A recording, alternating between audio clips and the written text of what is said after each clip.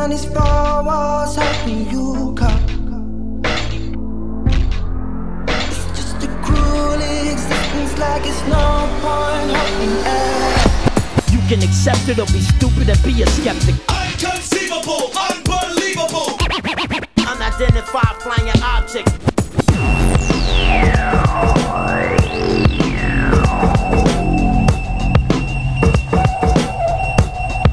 I want to believe.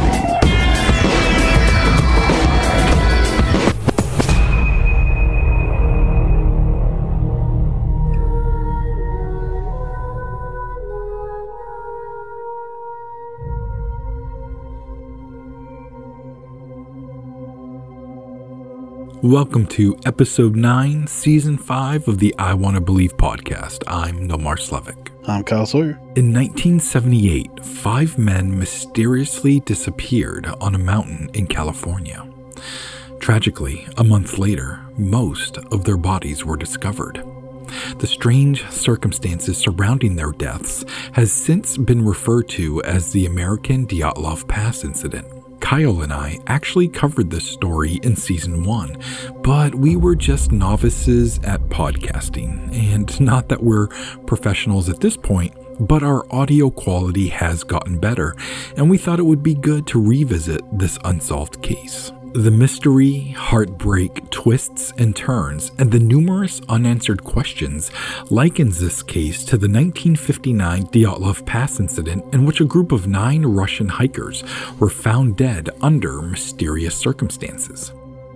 There have been countless television shows, movies, and podcasts about that case. In fact, there's a recent documentary called An Unknown Compelling Force available on Amazon Prime. With all this information available about the incident, we will not be covering it here. We will, however, share what is known about the Yuba County 5 story in just a moment. Before we jump into the episode, I did want to give a reminder that all of our I Want to Believe social media and email are in the show notes. And my brand new book, We Only Come Out at Night, is now available for purchase. This book is a collection of short horror stories and can be found online at slevicstore.company.site. You can also get it at the Green Hand Bookshop in Portland, Maine. Just check the show notes for that link and more. All right, let's get into the Yuba County 5 incident. February 24th.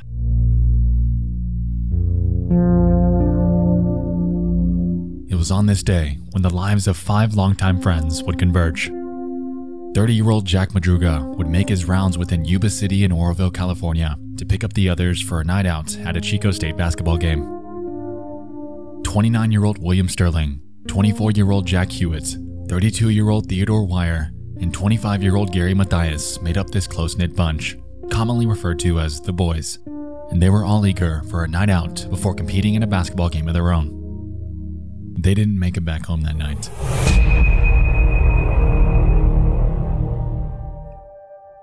Cynthia Gorney wrote a detailed article about the incident for the Washington Post in 1978. The following is that article. There was a half moon that night, a winter moon in a cloudless sky. Up in the mountains above the Feather River, the snowdrifts sometimes rose to 15 feet. "You need a coat," Ted Weir's grandmother had said, watching him go. "Oh, Grandma, I won't need a coat," Weir had said. "Not tonight."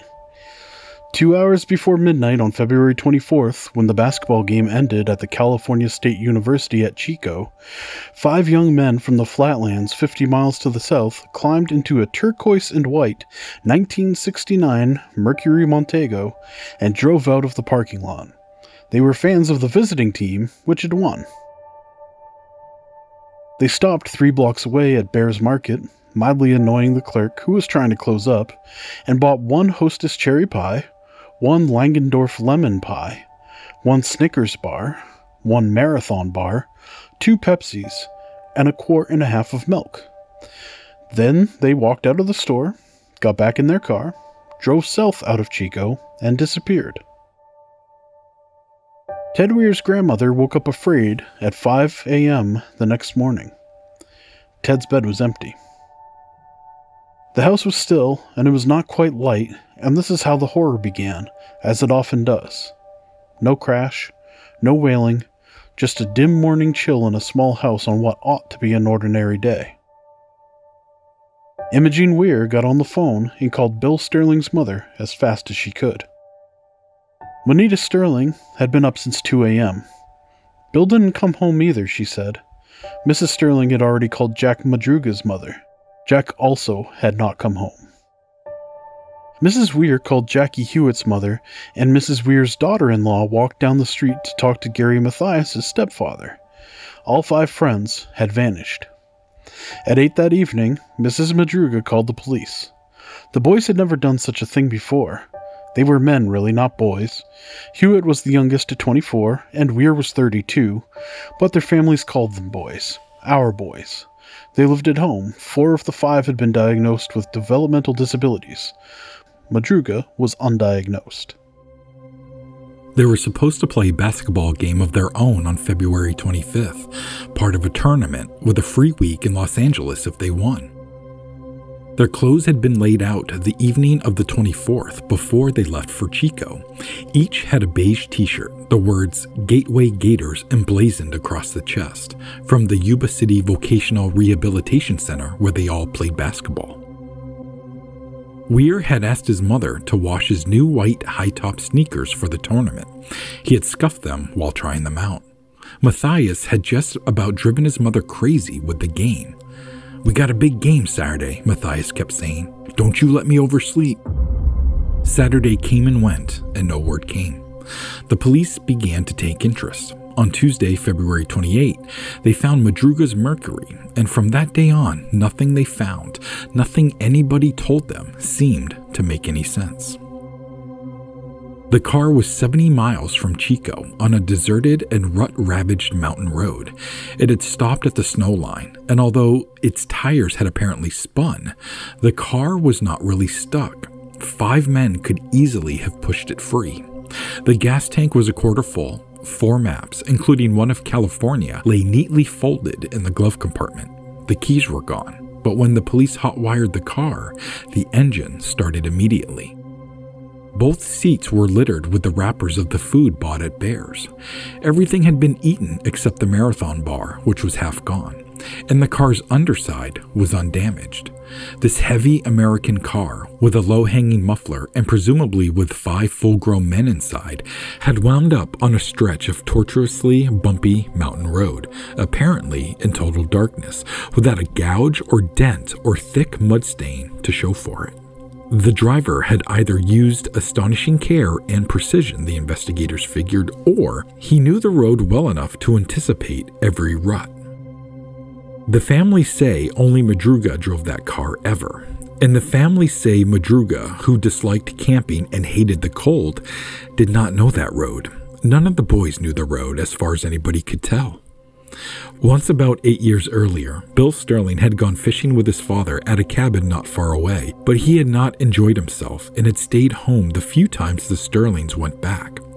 3 years earlier, Weir had hunted deer with friends in the Feather River country, but it was quite a way west of the area where the car was found, and his family says he was not keen on the forest either.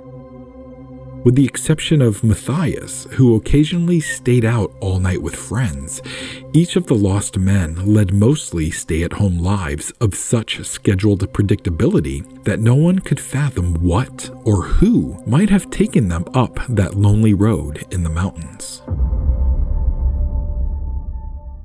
A storm whistled in the day the car was found, dropping 9 inches of snow on the upper mountain. The search teams nearly lost men themselves 2 days later as their snowcats struggled through the drifts. Nobody found anything, not so much as a shoe, at least not until after the spring thaw. On June 4th, a small group of Sunday motorcyclists wandered into a deserted Forest Service trailer camp at the end of the road and inhaled a nauseating smell. It was Ted Weir, stretched out on a bed inside the main 60-foot trailer, frozen to death. 8 sheets had been pulled over his body and tucked around his head.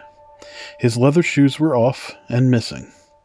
A table by the bed held his nickel ring with Ted engraved on it, his gold necklace, his wallet with cash inside, and a gold Waltham watch, its crystal missing, which the families say had not belonged to any of the 5 men. Weir had been a tall, heavy-set fellow back in February, 5 feet 11 inches, 200 pounds. By the time his body was found, he had lost 80 to 100 pounds. His feet were badly frostbitten.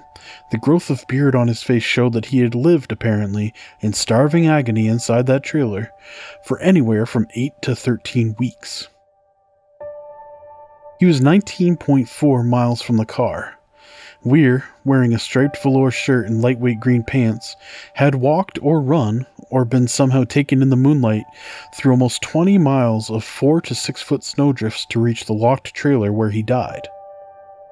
The trailer had been broken into through a window. No fire had been built, although matches were lying around, and there were paperback novels and wood furniture that could have burned easily. More than a dozen sea ration cans from an outside storage shed had been opened and emptied. One had been opened with an Army P-38 can opener, which only Madruga and Matthias, who had served in the Army, probably had. But no one had opened a locker in the same shed containing enough dehydrated dinners and fruit cocktails and assorted other meals to keep all 5 alive for a year. No one had touched the propane tank in another shed outside either. All they had to do was turn the gas on, said Yuba County Lieutenant Lance Ayers. And they had the gas to the trailer and heat.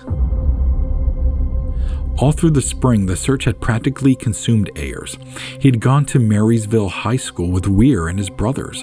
Although he had not known them well, there was something about the silent disappearance of 5 strong men that haunted him like nothing he had ever investigated.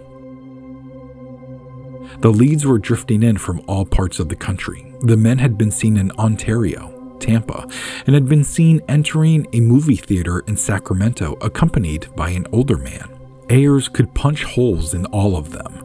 Skeptical but desperate, they consulted psychics. One told them that they had been kidnapped to Arizona and Nevada. Another said he had been murdered in Oroville in a 2-story red house, brick or stained wood, with a gravel driveway, and the number 4723 or 4753 meant something. For 2 solid days, Ayers drove every street in Oroville looking for that house. It did not exist. Before long, he could rattle off their names and vital statistics almost automatically. Theodore Earl Weir, brown eyes, curly brown hair, handsome beer-bellied, friendly and trusting. Jackie Charles Hewitt, 24, 5 feet 9, 160 pounds. Jack Antone Madruga, 5 feet 11. 190 pounds, high school graduate and Army veteran, brown eyes, brown hair, heavy set. William Lee Sterling, 5 feet 10, 170 pounds, dark brown hair, blue eyes, deeply religious. Gary Dale Matthias, 5 feet 10, 170 pounds, brown hair, hazel eyes, 25, assistant in his stepfather's gardening business, Army veteran. By late spring, Ayers was dreaming about the quintet. He once woke in the darkness, arms outstretched. He had almost embraced all 5. Finally, after many agonizing months investigating, a tip came. A man who saw lights on the road. Joseph Shones, age 55, told police he drove his Volkswagen Bug up that same road sometime after 5:30 the evening the men disappeared. He said he was checking the snow line because he wanted to bring his wife and daughter up that weekend. His car got stuck in the snow just above the snow line, about 50 yards beyond the place where the mercury would be found. And as Shones was trying to free his car, he said, he had a heart attack. Doctors later confirmed to investigators that Shones had indeed suffered a mild heart attack. Shones said that he laid in the car with the engine on and the car heater going. Sometime in the night, he heard what he described as whistling noises a little way down the road, and he got out of his car. What he saw looked like a group of men and a woman with a baby walking in the glare of a vehicle's headlights. He thought he heard them talking. Shones said he yelled for help, but the headlights went out and the talking stopped. Shones then got back into his car and laid down again. Sometime later, maybe a couple of hours, he saw lights outside his car window. Flashlight beams, he said. Again, he called for help. The lights went out and whoever was out there went away. Schoen said he laid in the car until it ran out of gas, and then while it was still dark, he walked back 8 miles to a lodge called Mountain House, where he had stopped for a drink before heading up the road. Just below his Volkswagen, in the place where he had heard the voices, he passed the Mercury Montego, sitting empty in the middle of the road. The day after Weir's body was discovered, searchers found the remains of Madruga and Sterling. They lay on opposite sides of the road to the trailer, 11.4 miles from the car. Madruga had been partially eaten by animals and dragged about 10 feet to a stream. He lay face up, his right hand curled around his watch. Sterling was in a wooded area, scattered over about 50 feet. There was nothing left of him but bones. 2 days later, just off the same road but much closer to the trailer, Jackie Hewitt's father found his son's backbone. Ayers had tried to talk him out of joining the search, fearing something like that might happen, but Hewitt, whose first name is also Jack, had insisted on going. There were a few other bones around, along with Jackie's Levi's and Ripple-soled shoes. An assistant sheriff from Plumas County found a skull the next day, about 100 yards down the hill from the rest of the bones. The family dentist identified the teeth of those of Jackie Hewitt. Hewitt's remains had lain northeast of the trailer, like Sterling's and Madruga's. Northwest of the trailer, about a quarter-mile away, searchers found 3 wool Forest Service blankets and a 2-cell flashlight lying by the side of the road. The flashlight was slightly rusted and had been turned off. It was impossible to tell just how long it had been there. They found no sign of Gary Mathias. His tennis shoes were inside the Forest Service trailer, which suggested to investigators that he might have taken them off to put on Weir's leather shoes, particularly since Weir had bigger feet and Mathias's feet might have swollen with frostbite. But that was pure conjecture, which was all they had. Authorities in the area had received a description of Mathias: slender, dark-haired, double vision without his glasses. He was not carrying his billfold when he left the house for the Chico basketball game, so he had no identification on him, and if he was still alive, he had been without medication for the last 4 months. Mathias took his medicine weekly, as he had for at least 3 years, Stelazine and Cogentin, both used in the treatment of schizophrenia. His family says the illness appeared 5 years ago while he was in the army in Germany. Police records show he had become violent on occasion. He was charged with assault twice, and there was a difficult period after his return from Germany when Mathias would fail to take his medication and lapse into a disoriented psychosis and would be admitted into a Veterans Administration hospital.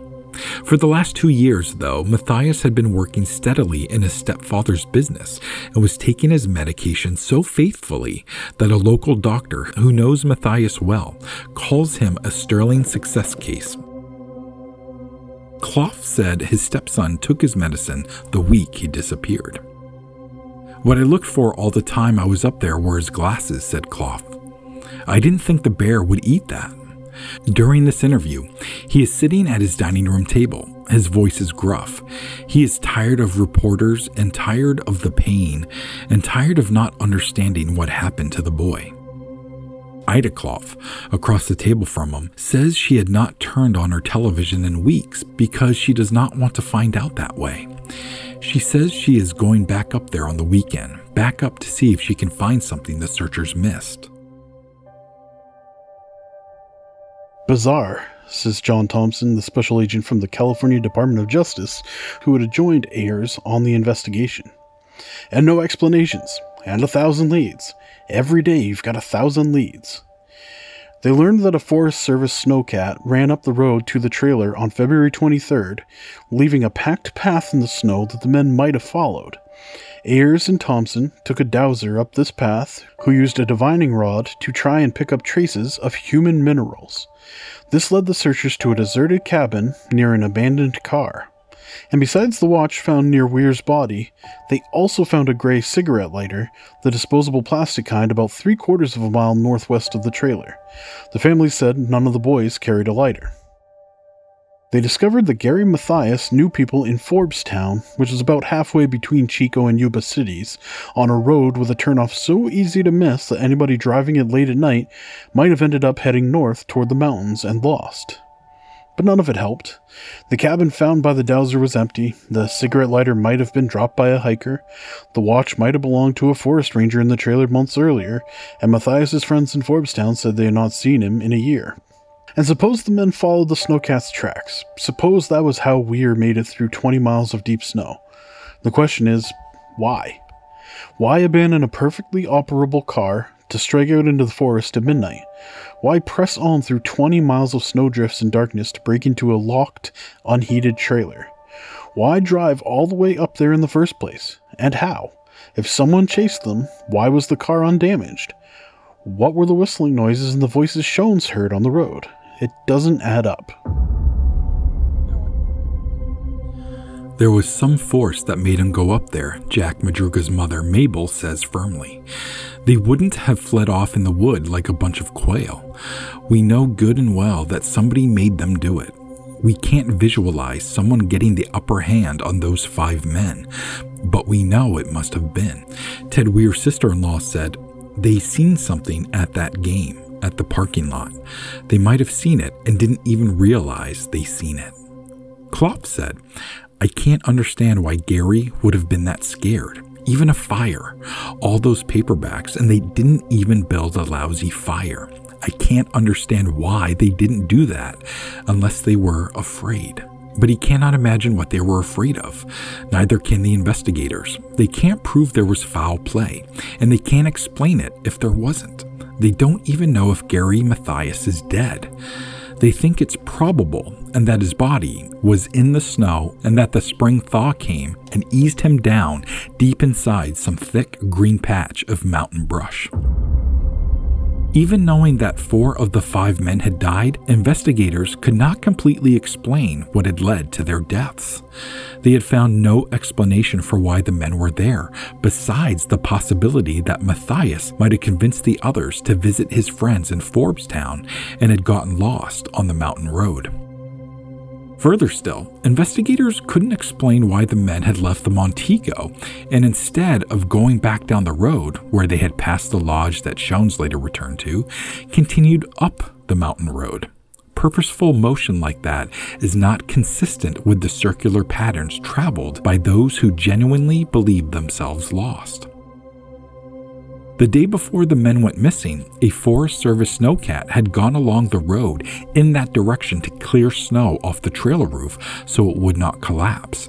It was possible, police believed, that the group had decided to follow the tracks it left through snowdrifts 4 to 6 feet high to wherever they led, and the belief that shelter was not too far away. It is assumed that Madruga and Sterling probably succumbed to hypothermia midway along the walk to the trailer. It is also assumed that once they found the trailer, the other 3 broke the window to enter. Since it was locked, they may have believed it was private property and may have feared arrest for theft if they had used anything else they found there. After Weir died, or the others believed he had, they perhaps chose to attempt to return to civilization by different routes on foot. To this day, their deaths are unexplained, and Gary Mathias has been missing for 43 years. And that brings us to the end of the Yuba County 5 mystery. Kyle, is there anything that you want to add at all? Well, I mean, it's a tragic story, and one that I'm not sure we're ever going to get a full answer to. Yeah, I think you're right there. I think this is truly an unsolved mystery that might really stay that way. Unfortunately, no way, unless for some strange reason Gary Mathias is still alive somewhere, that we'll ever know what happened. Yeah. All right. See you in the next one. See you in the next one. Don't you forget about me. Don't you forget about me. As you walk on by, well,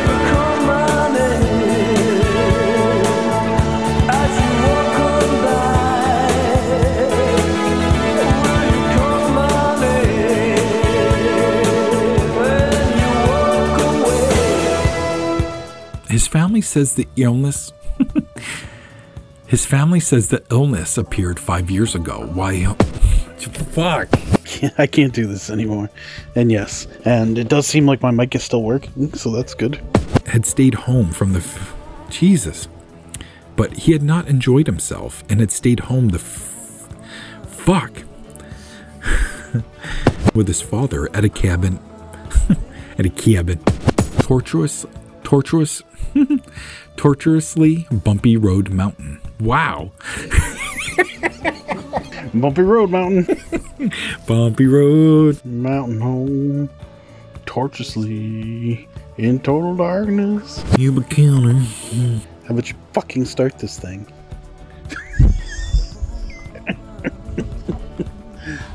Right. Don't leave that in. I'm just joking. Sean said he lied in the car until it ran out of gas, and then... Laid? Laid? He laid in the car? Fuck you. He was enormous. He was enormously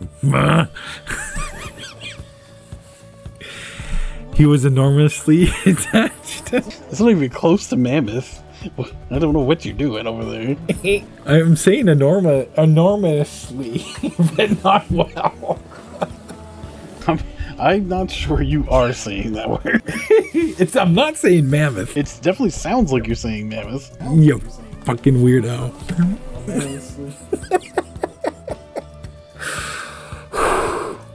He was enormously... I can't say it.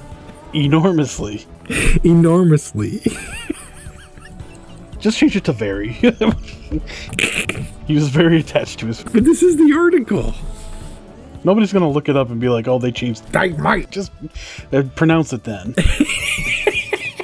Enormously. Okay, you just said it, so you can just edit that in. And listen to the Rollins... You got the giggle. I do.